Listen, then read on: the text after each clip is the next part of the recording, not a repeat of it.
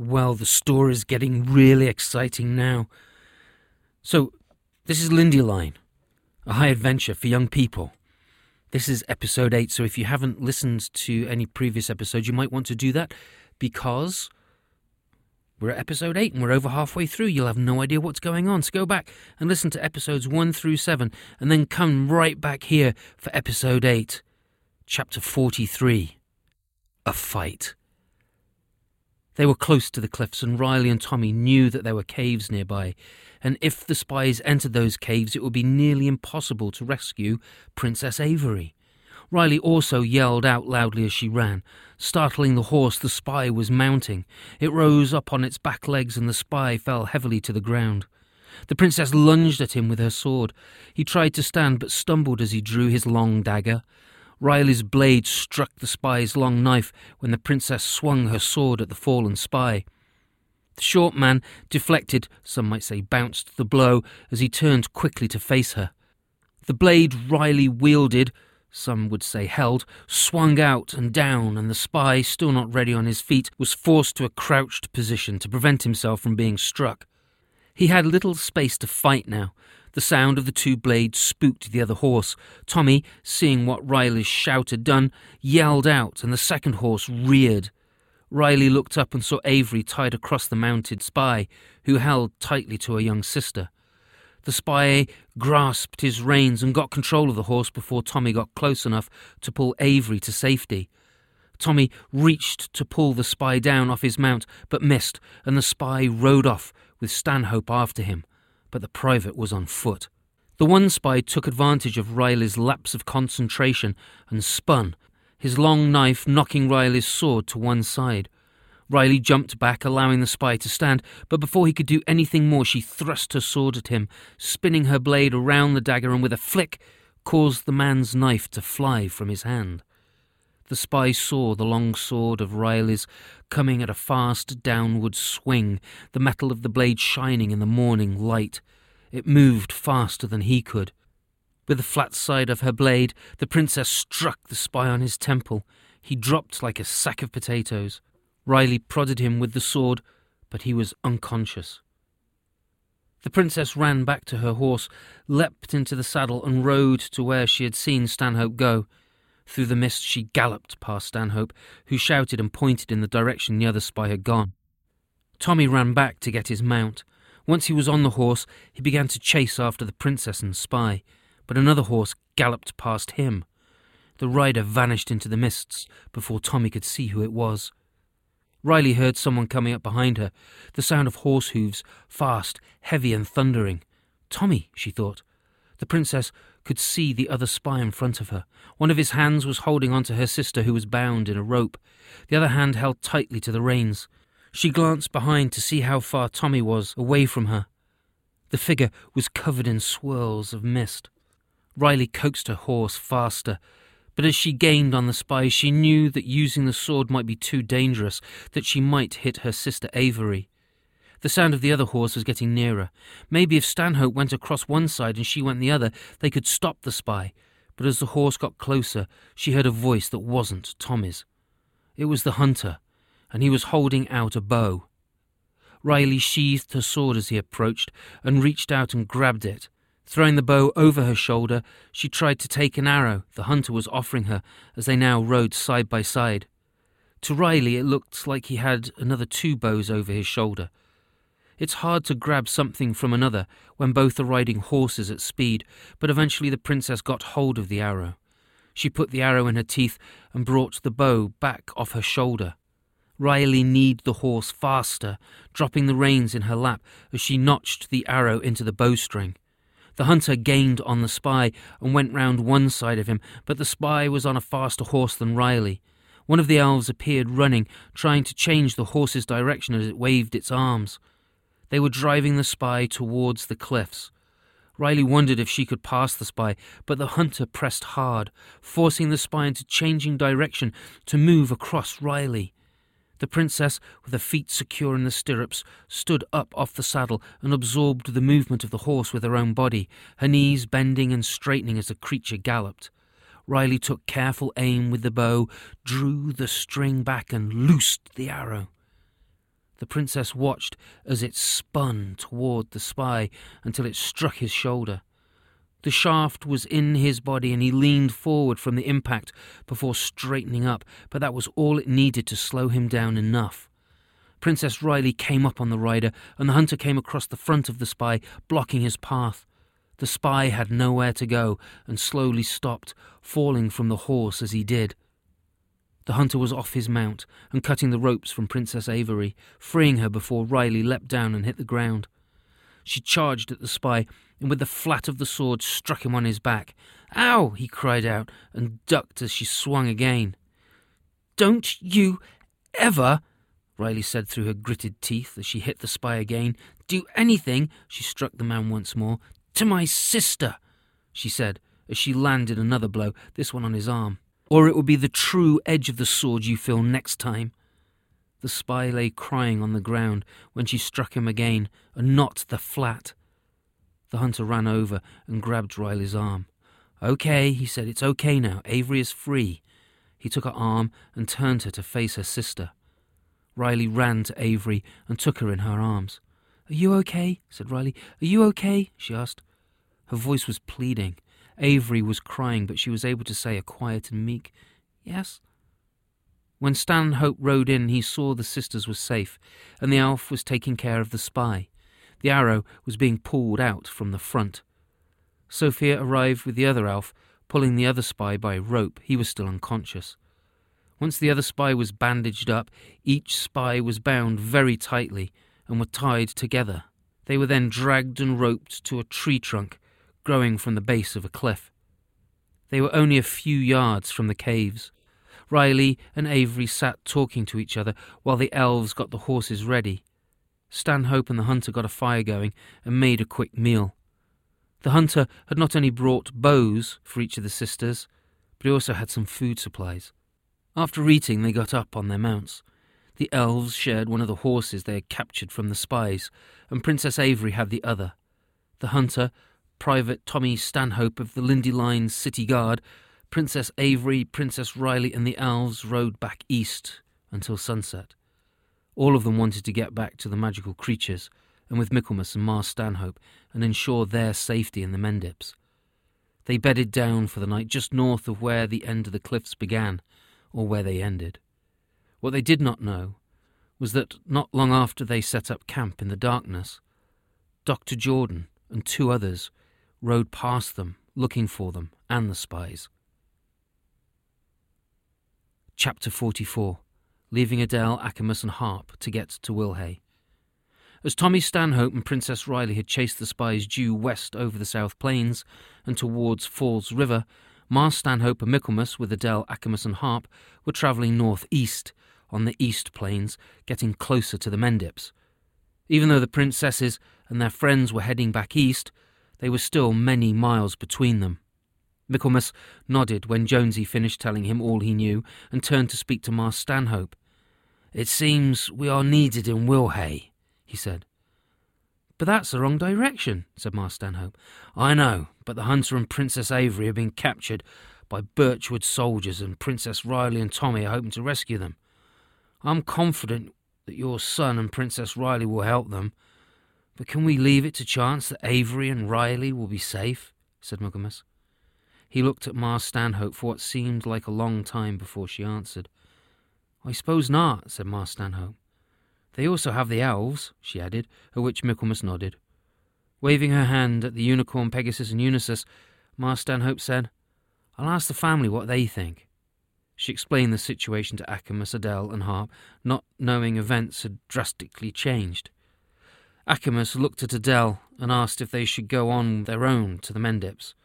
The caves were not far off, they judged, from what Mar told them, and they would reach them by nightfall. Then it was a question of finding the caves there. They agreed to go on their own to the Mendips and hide out. "It's not far for us to go now," Adele said to Mar Stanhope. "You would travel faster without us. Although Harp is very strong for such a young one, she cannot yet run as fast, and for as long as your steeds." "But one day," said Michaelmas, smiling, when Mar Stanhope told him what Adele said, "she will run faster than all of us." Mar Stanhope reached over and stroked Harp's neck. "May you have good speed and safety." Then looking at the Pegasus, she said, "You know where the caves are?" Acamas snorted and shook his head. Michaelmas smiled again at what Ma Stanhope said and took his staff and shook it. "This will help you find your way. Come here," beckoned Michaelmas.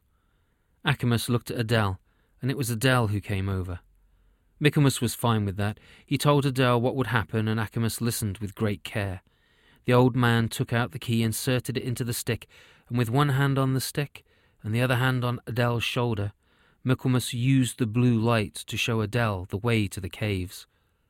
Adele was motionless for a while, and then excitedly told her family what it had been like. "Now you know the way," said Ma Stanhope. "We will visit you soon to make sure you are truly safe, as soon as we have the princesses," said Ma Stanhope. Acamas reared up and called out, his voice filling the plains, quickly followed by Adele and Harp. When the three beings had their hooves on the ground once more, they turned and rode off, making the sound of soft drumming as they headed to the Mendip Caves. Ma Stanhope and Michaelmas turned their horses back towards Wilhay and rode hard and fast. Jonesy flew. It was close to dark when they arrived at Wilhay. The sun had set, but they could see the lights in the homes of Wilhay. They cantered into the village and rode to the inn, Jonesy flying down to land on Michaelmas's shoulder. There were many people coming in and out of the inn, a lot of excited talking there. It looked at first like a regular busy night, but Wilhay was a small village. Every citizen must have been there. At the inn, the travellers dismounted and tied the horses to a hitch. Ma Stanhope and Michaelmas walked inside and moved closer to the groups of talking people. As they neared people, voices got quieter, making it hard to hear what was being said. Few people noticed the newcomers until they got close, and fewer still noticed the bird on the old man's arm as Michaelmas petted the raven with his staff tucked awkwardly under his arm. Ma Stanhope and Michaelmas looked at each other and slowly walked to the bar room and dining room, looking for signs of soldiers or the princesses. When they did not see them, they walked up to the bar. "Can I help you?" asked Emma with a broad smile, wiping her hands on her apron. "Yes," said Michaelmas slowly. "I'm looking for a friend of mine. She was travelling with a hunter. They may have come in with some soldiers. I believe they were here this morning. We were supposed to meet them." The people around them got quieter, and the smile Emma was wearing dropped a little before being forced back onto her face. A man with a crooked back was standing next to them and turned to look at Michaelmas and Ma Stanhope. Richard said, "They left this morning. They didn't mention meeting anyone here." "Were there elves with them?" asked Michaelmas. "My son should have been with them, Tommy Stanhope," said Ma Stanhope, before Richard could respond to Michaelmas. She held out a hand to him. "Mrs. Stanhope, but most folks call me Ma Stanhope." Richard looked at her and slowly took her offered hand and shook it gently. "Pleased to meet you. This is Emma, and Frank is in the kitchen. This is their place," said Richard, pointing his thumb at the innkeeper and then towards the kitchen. "Your son, Ma Stanhope, and your friends, they left somewhat in a hurry," he said. "Did they leave free and of their own accord?" asked Ma Stanhope. Worry crossed her face. Emma spoke. "That they did, in sorts."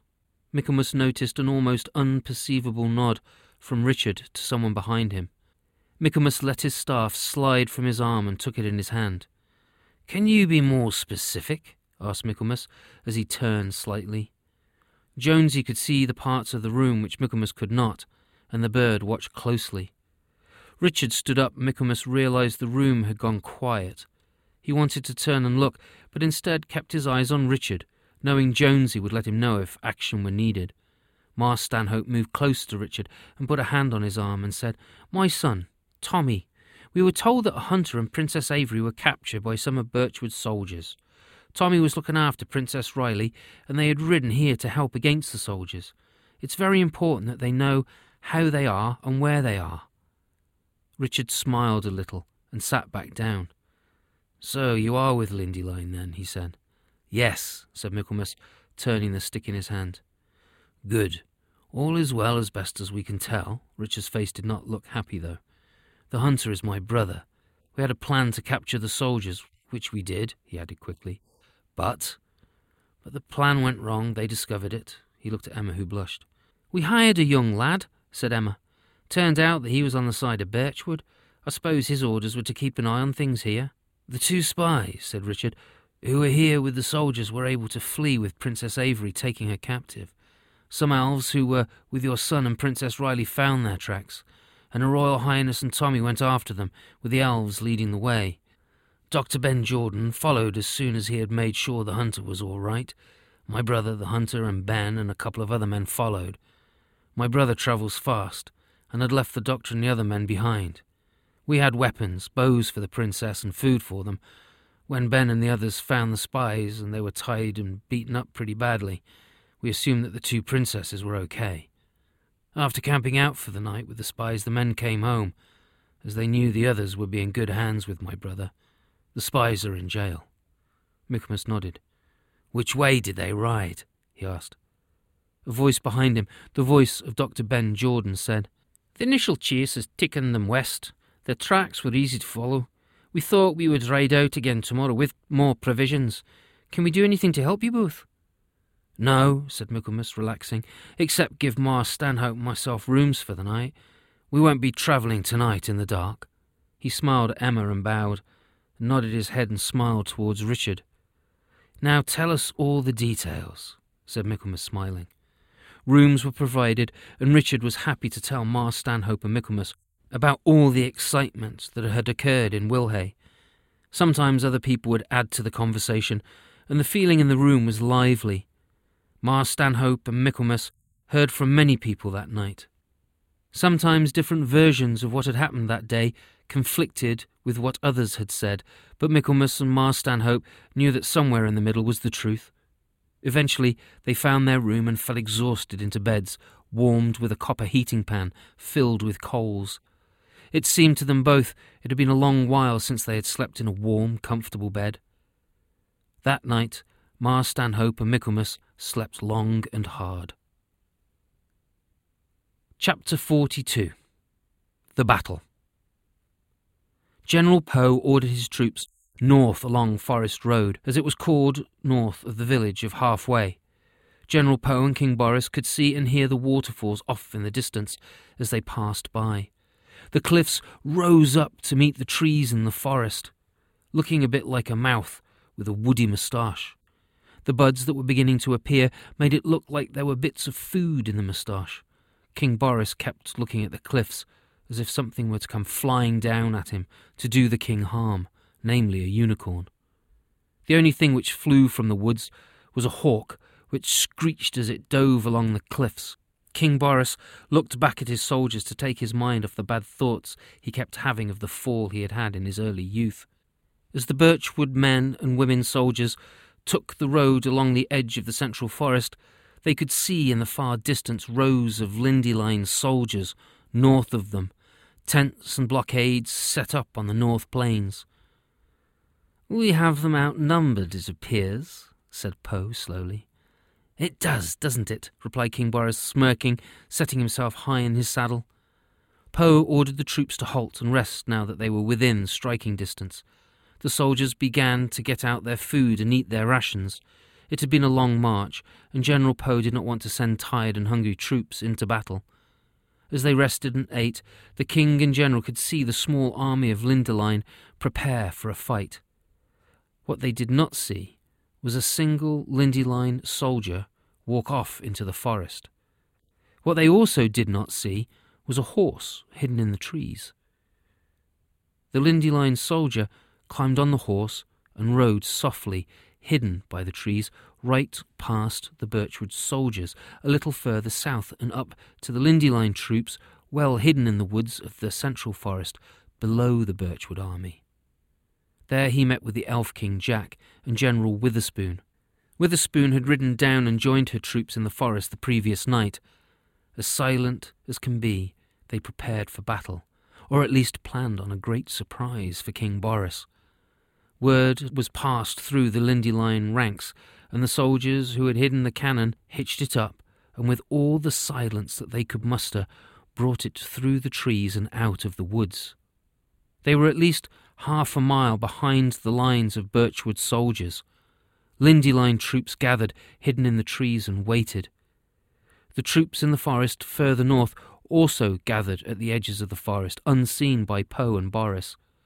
The Lindyline armies, small though they were, watched their Birchwood enemies rest and eat. King Boris drew his sword and looked down the blade.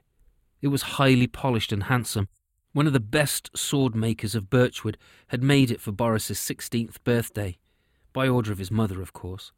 She had been ruler since Boris had turned 10. His father had died of old age. Boris did not want to die of old age. He wanted to die with glory, die defending his country, or invading one. King Boris had been coroneted, some say made king, on his 16th birthday, and had been presented the sword which he now held. His mother had died 2 years later. It was also the year of his fall. It was this sword he had taken with him when he had followed a unicorn over the border into Lindyline and into the central forest.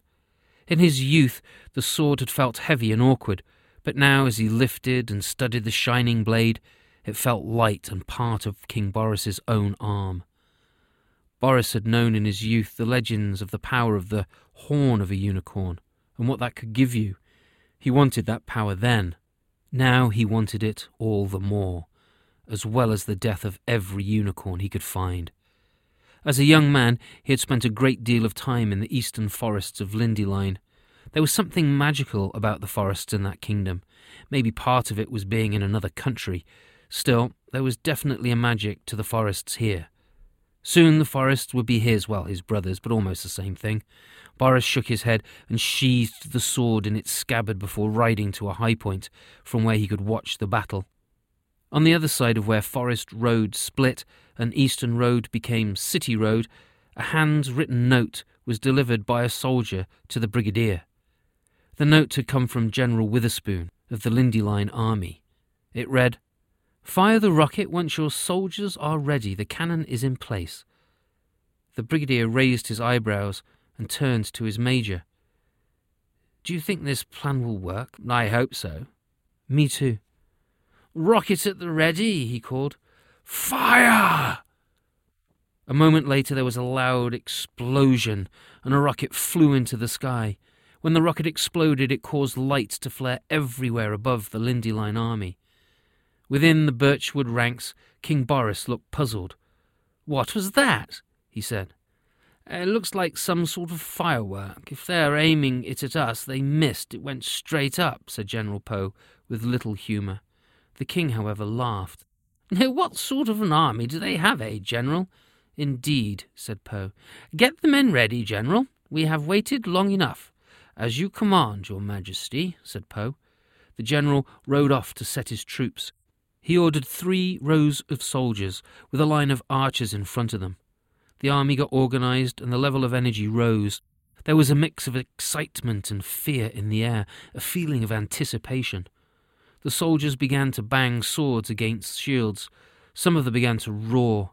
A rider then rode from the Lindyline camp, waving a white flag. "Here we go," said King Boris, rolling his eyes. "Maybe they want to surrender." The king waved his hand at Poe.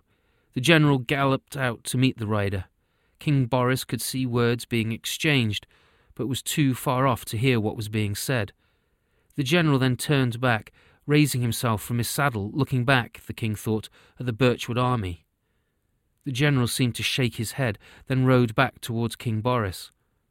When he got by the monarch's side, he said, "Look behind our troops, Your Majesty. Look to the south." The king turned in his saddle and looked. There was a large cannon in the road. Behind the cannon were archers, armed with long bows. Behind the archers were soldiers with swords and shield, some still leaving the cover of the trees. Behind the soldiers were a swarm of elves and a few trees, which were also lumbering from the forest. He spun back to the north. He saw more Lindyline troops coming from the forest in front of him, adding to what he had thought was a tiny army of Lindyline men and women. "We're surrounded!" King Boris was stunned. "We're surrounded!" He looked at his general, horror on his face. "Indeed," said Poe. The general frowned and calculated their chances of winning. The king looked back at the Lindyline troops, and then his own troops, and then at the Lindyline army in front of his troops. "We're surrounded!" General Poe cleared his throat. "The messenger asked with the deepest respect for your majesty if we would like to surrender," said General Poe, his voice almost a whisper.